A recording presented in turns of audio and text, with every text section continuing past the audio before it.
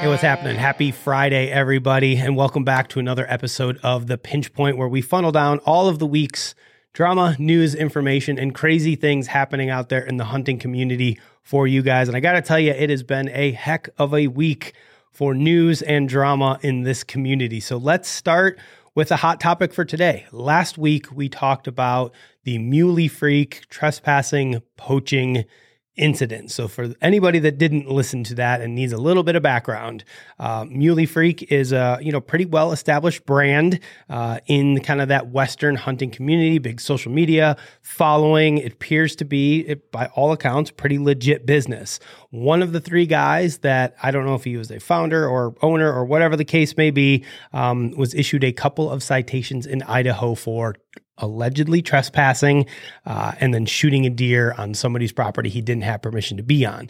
Both of those were misdemeanor offenses. Later on, I think it was about a month after the initial citations were issued, one of them was upgraded to a felony based on the size of the animal that he harvested. And for those that don't know, a lot of states have very specific laws regarding the size of an animal and when it meets like a trophy requirement, and then the fines increase. So fines increase, and then in this case, it went from a misdemeanor to a felony, which is a pretty serious thing.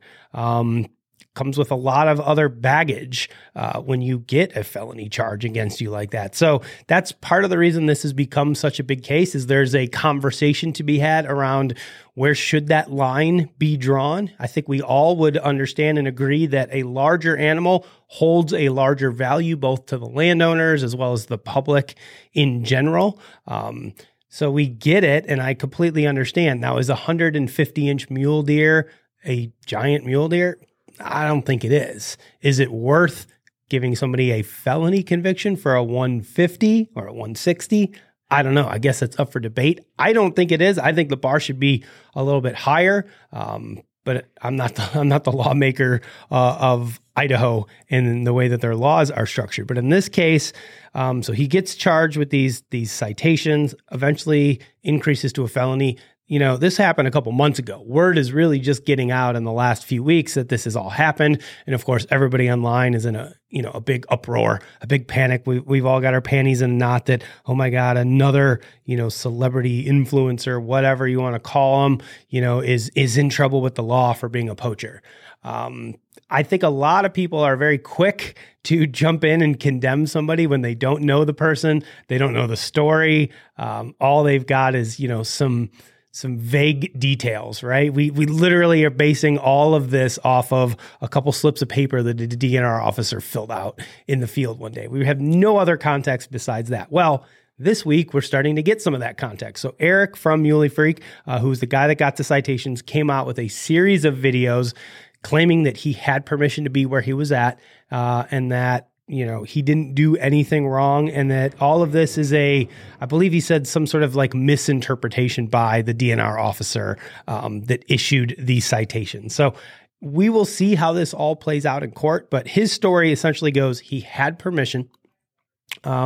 Interestingly enough, he has a couple videos from his cell phone of what appears to be him talking to the landowner to make sure he's still good with permission before he goes hunting there. Now, the videos, they're not the best. The backstory on the videos is, he allegedly went to get permission prior to the season starting, make sure he was still good with the landowner before he went out there. Brought his kids with him. And if any of you guys out there have kids and you know that you're going to jump out of the vehicle for a little while and you need to keep them entertained while you're out doing something else, like asking for permission on a piece of property, you hand them your cell phone and you say, go wild, watch a YouTube video, play a game, do whatever. My kids personally like to look through all of my photos and my videos on there to look for funny stuff. So of course I have to make sure that the stuff that's on my phone is kid safe at all times. Now in Erik's case, gives his phone to his daughter. I think it was his daughter, one of his kids. It doesn't really matter.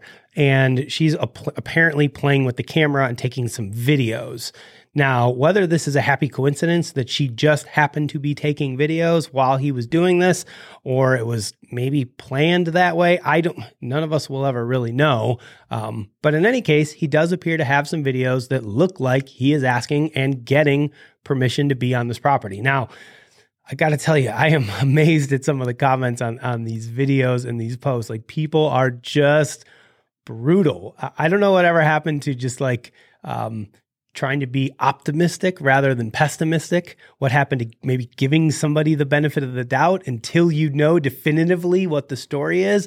But I say, in the court of public opinion online, you'd think this guy is just like the worst, wildlife violator in the history of the world. I mean, people are just brutal, which is kind of sad to a certain degree. I mean, I think maybe a younger version of me, a less understanding version of me when I was, in my 20s may have been one of those people piling on. But I think as you get older and you start to realize that people are just people, and there's always more to a story than what's out there, especially online, you start to, at least for me anyways, I start to want to believe that people are inherently good. I want to believe that he didn't do this and it is a misunderstanding, and maybe it was a bad cop or DNR officer, whatever the case may be. Obviously, if it comes out and he gets convicted of this in the end, then yeah, maybe he deserves all of that criticism. But until that happens, man, it seems like give the guy the benefit of the doubt here. And I know there's going to be a bunch of people out there saying like, I'm just a douchebag podcast host that's, supporting one of my own in this industry. I don't even know this dude. I never met him. I never talked to him. I don't know shit about him or his company or anything. I just know that he's a person out there that's getting absolutely crucified by people that have really no information on any of this stuff. The whole thing just seems insane to me. So I guess we'll see what happens. The other thing that's really weird to me is that he's releasing these videos or his rebuttals kind of in small chunks. Like, here's part 1, here's part 2. Maybe today's part 3. I don't know. Just seems like if it were me, I would put it all out there at once for everybody to look at rather than having speculation. I would give everything I had. The other big question, and I've seen some people comment on this, is like, should you be doing this since litigation is still pending? Like, you got to go through court and lawyers and everything else. Like, should you even be talking at all other than saying, I didn't do it and all the facts are going to come out in court? Putting out a bunch of videos online, like, I don't know if that's smart or not smart. I would assume anyways that he talked to his lawyer about it and they gave him the okay. But anyways, that's the big Muley Freak drama for this week. I guess we'll see how it plays out here over the next couple of weeks. I think for the benefit of all involved, and that includes everybody in the hunting industry, everybody that has any sort of, social media following or is considered an influencer or partners with other hunting companies or makes any sort of living from this industry. I think for everybody involved, we should be hoping that this did not happen, because this is a black eye for the whole industry, in the event that something like this does happen. And unfortunately it does, right? I mean, time and time again, we see people doing things, getting caught, doing stuff illegally. And it is really a black eye for all of us. It gives everybody a bad name. It makes all of our jobs harder because people are then suspicious of all of us. And they think we're all out doing bad things. Hell, I can't even kill a deer anywhere. So there's no way I'm trespassing anywhere, as evidenced by the fact that I have not shot a buck in the last 2 years. So anyways, let's move on to hot topic number 2 for this week. Another hot one that is being vigorously debated online, including by some of my own team members. So the state of Kansas has banned the use of trail cameras on public land. That includes not just state-owned public land, but all of the walk-in hunt area or WIHA ground, of which Kansas has quite a bit. That's mostly what I hunted when I went out to Kansas with my buddy Matt Miller a couple of years ago. So no more trail cameras. And that doesn't mean just cell cameras. That means all trail cameras banned from public land in Kansas. And I know there are some people that are super, super upset about this. I got to admit, I'm not one of them. To be completely frank, I don't mind the idea of banning trail cameras on public land. If somehow you could police everybody to not be a douchebag with the way that they use their cameras out there, I would be okay with using them. But the problem is people abuse it. And when people start abusing something like this, that's when it gets taken away, right? This is what happens when you got guys that are going out littering trail cameras all over the place, putting cell cameras out there. Then they throw battery boxes and cell panels on them, and they never have to go out there and check them ever. I just don't know that that's entirely fair to everybody else that's hunting that place. And I know what you see. Yeah, you could say, okay, well, nobody's stopping you from putting a camera out there. Who wants to be walking around public ground and see just cameras all over the place? Like, it's bad enough as it is right now. So I get it. If there was some way, again, to enforce it and say you're only allowed to have a certain number of them, or they have to be tagged and labeled. Like, I don't know what the legislation would be, but I do know that it would be impossible to enforce. There's not enough game wardens out there to go around and patrol every inch of public ground and make sure people are adhering to these laws. So ultimately, the only real, feasible decision, rational decision that they had in Kansas was to ban them. Interestingly enough, it was voted, I think, 7-0, in favor of the ban. So not a single person was like against the ban. They were all like, yes, 100%, we are doing this. And we're seeing this more and more frequently. We're seeing some Western states that have completely banned trail cameras altogether. We're seeing ones that are banning cell cameras. So there's a lot of different flavors of kind of legislation about this. I think the idea of banning trail cameras or cellular cameras on private land is completely ludicrous. I think what somebody does on their private property should 100% be within their right to do. I don't agree with that at all. I think there's a ton of great uses for trail cameras, not just for hunting purposes, for security purposes, for other wildlife studies, just pure enjoyment. My kids like looking through the pictures. I don't know. I see nothing wrong with trail cameras. I run a lot of cameras. I run a lot of cell cameras. I don't believe I've ever run a trail camera on public land. And I've been out of state hunting public land. I've hunted Wisconsin public land, Kentucky, Iowa, Kansas, Illinois. I've never run trail cameras on any of them. And I will admit, sometimes it's just refreshing. Sometimes it is refreshing to go out there and have that mystery. What's there? Right? You got to get boots on the ground. You got to do it the old way, the hard way. People are bitching online all the time that we're making hunting too easy. Everybody should love this decision.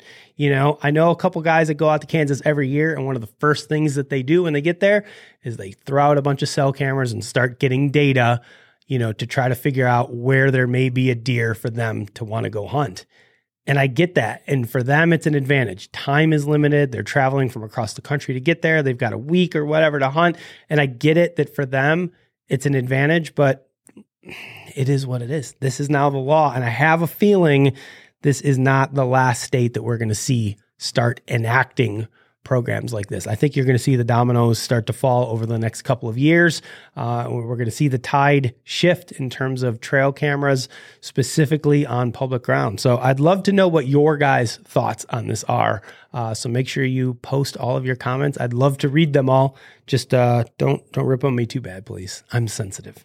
So another update on a topic that we talked about last week was the possibility, the hopeful possibility, I should say, that maybe the ATA show and the SHOT Show would somehow merge together, or archery would become a bigger part of the SHOT Show for a variety of different reasons. Well, it doesn't appear that is going to happen. As soon as word started getting out that there was going to be this archery pavilion at the SHOT Show last year, everybody was like, oh my gosh, is ATA going away? Well, that's not happening. So they being a reporter from the Outdoor Wire, interviewed or got a statement from Chris Dolnack, who's the NSSF Senior Vice President / Chief Customer Officer. So he's basically the guy in charge of the SHOT Show. His response to the question, is the NSSF going after the ATA show, was a very direct answer. He said, and I quote, "We don't need, want, or have room for their exhibitors." So that looks like it's a big no in terms of ATA maybe joining forces with SHOT or getting absorbed in or something along those lines. I will admit I'm a little bit bummed about that. I would much rather be going to Las Vegas next year than going to St. Louis. Once again, sorry, not sorry. Just not a big St. Louis fan. I don't like the Cardinals. Sorry, not sorry. Once again, as a Cubs fan, I apologize to all No, I don't apologize to Cardinals fans. I don't like Cardinals fans. I don't like you guys. I don't like your team. I don't want to go to your city, but I will be there next year. So please don't beat me up when you see me. It's nothing against St. Louis personally. I've been there plenty of times. I would just rather go to Vegas. Well, speaking of legislation, not just with trail cameras, we have some other stuff happening out there in the world that, again, I think is interesting and I think everybody should know about. So we've got Airbows, which is, I don't know who coined the term airbow. Do you think that the company that makes these things were like, we're going to call this an airbow instead of an arrow rifle? Because that's really what it is. It's just a rifle that shoots arrows. It has nothing to do with a bow. Like we've always debated, are crossbows bows?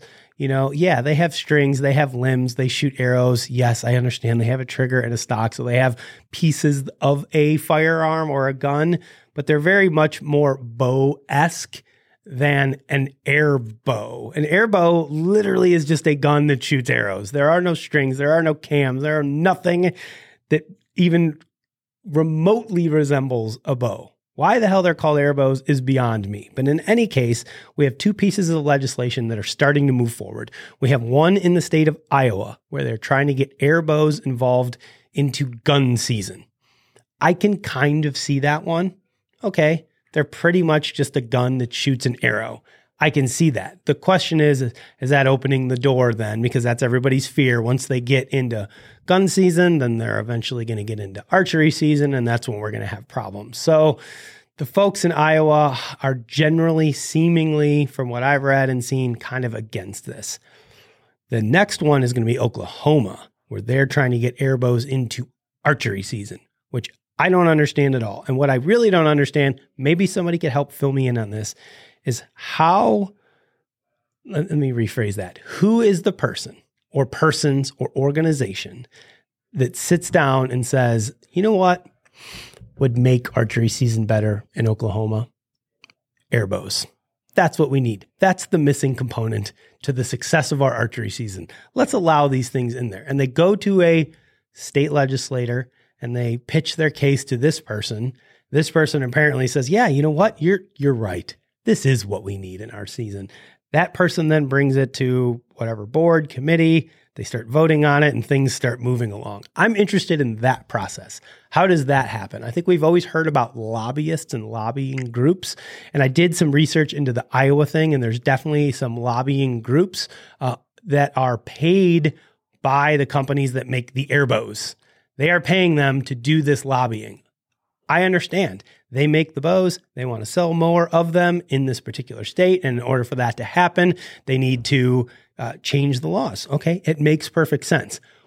But, the big but, when they go to the legislator, the guy or gal who is elected by their constituents, and they make their case to this person, what part of this person says, you know what, lobbyist, you know what, guy or gal who's getting paid to tell me this by a company, you're 100% correct. This is what we need in our state. Airbows. I don't understand the whole process, who these people are, why they think this is a great idea. Again, I get it on the gun side of things. It's really just a lesser version of a gun, a less effective version of a gun. So maybe if you wanted to allow it into a gun season, I get. Putting them into bow seasons, come on, we got to draw the line somewhere. We can debate all day long whether crossbows should be allowed in archery season. And that's a debate I don't think anybody will ever truly definitively win. Is a crossbow bow? Is it not a bow? Blah, blah, blah. I'm a huge crossbow supporter. Personally, I love them. I think they get more people involved in hunting, which I think we need. Some people disagree with me. I've shot animals with crossbows. My kids have shot stuff with crossbows. I see nothing wrong with them. But I've always been on record as saying, I see nothing wrong with them being included in archery season until there's a reason to start looking at the numbers, right? So if we see harvest numbers start to get out of whack, success ratios are getting out of whack, license sales are getting out of whack, if the introduction of crossbows into archery season begins to cause issues within a state that is affecting their ability to effectively manage their populations, then maybe we need to take a step back and look at, do we need to shorten or make a special crossbow only season, whatever the case may be. But until that happens, I'm the kind of guy that doesn't like to worry about like, what if I get hit by a meteor when I leave my office today? Like, I'm not worried about that. Sure, it could happen. Somebody could be waiting outside of my office today when I leave that's a Cardinals fan, and they could beat me up when I leave here. I'm not going to worry about it because the chances are pretty slim. So that's kind of how I've always felt about crossbow legislation. The airbow thing, again, I just don't get it. What is the advantage? And again, when the lobbyist sits down with the legislator and says, you know, Mr. Senator, I represent the airbow, the airbow lobby, which I don't know how many of them are out there, but I just imagine this is how the conversation goes. I represent the airbow corporations of the world, and we really feel like we've got a great weapon here in your state, Mr. Legislator, should consider opening up to our weapons. And the guy or gal on the other end is like, you know what? You're right. Let's go play some golf. And then that's what they go do. In my mind, that's kind of how it works. But anyways, that's what's happening in the world of legislation. All right, now we're moving into the section of the show where I just talk about crazy stuff that's happening out there that has a little bit to do with hunting or archery, but not a whole lot. The first story we have came from Fox News of a Minnesota man who beat another guy to death with a moose antler, of all things. So, you know, I guess you could use just about anything as a deadly weapon. Why he selected a moose antler, I'm not really sure. Maybe he just had one laying around, but story goes that there was a 77-year-old man who was convicted of molesting a girl in 1979. So over 40 years ago, living in this town. This fella, the younger fella, apparently thought that this guy was stalking, I guess, his daughter, and decided to do something about it preemptively. So he went to his home, grabbed a moose antler, and beat the guy to death with it. So terrible, tragic, horrible story. I don't like hearing about anybody getting beaten to death with anything unless like he discovered the guy doing something that he shouldn't have done. In this particular case, it was like, I thought he was going to do something, so I just killed him. Probably doesn't look really good for the guy that killed the other guy. Like, I'm not sure that one's going to hold up in court. Like, hey, man, and like, I just thought he was a bad person, so I killed him. Generally speaking, those don't end well for anybody. So terrible and tragic story out of Minnesota, but I know it was making headlines this week. A lot of people were passing that story around. I just wanted to make sure that we talked about. There's another crazy story now that comes out of Ohio. This is, again, this doesn't really have anything to do with hunting. I just thought it was a crazy story. Somebody in Ohio had zebras in a pen, a multitude of zebras. I don't know why they had them, if they are for hunting purposes, if they're running some sort of like zoo. If you've ever been to those like local, like regional little weird zoos where people have exotic animals. I was surprised they had a zebra in Ohio, to be honest with you. I don't know much about zebras, not a zebra expert, but I thought that they lived in warmer climates. I don't know how cold it gets in Africa, like where they come from, but I just assumed Ohio was too cold to have zebras. Apparently it's not.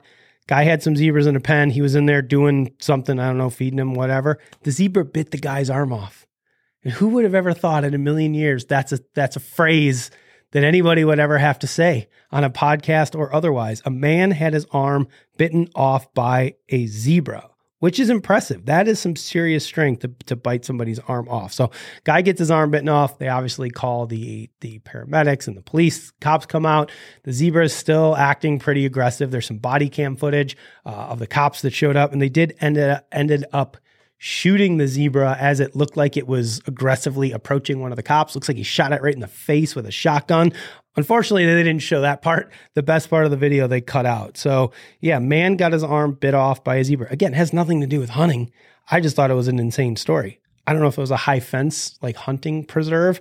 We could just pretend that it was, even though I have no idea, and say that it fits within our show structure, but just another crazy story. And then today I'm going to leave you guys with something on a positive note. One of my goals for this show is not just to talk about the mean, terrible, horrible things happening on the internet, because that's not good for any of us. It's not good for our soul or our mental well-being.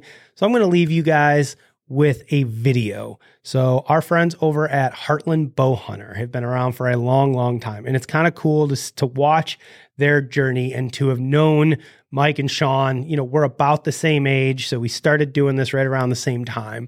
I think they're on their 15th season now. We're in like our 13th season of Bowhunter Die, or maybe our 14th now. So we've been doing this for a very similar amount of time. We're about the same age. We've kind of been on that same life trajectory of like getting married and having kids. And now we're to that age where our kids are starting to hunt. And they recently did a video. You guys can find it on YouTube. It's called Passing on the Tradition.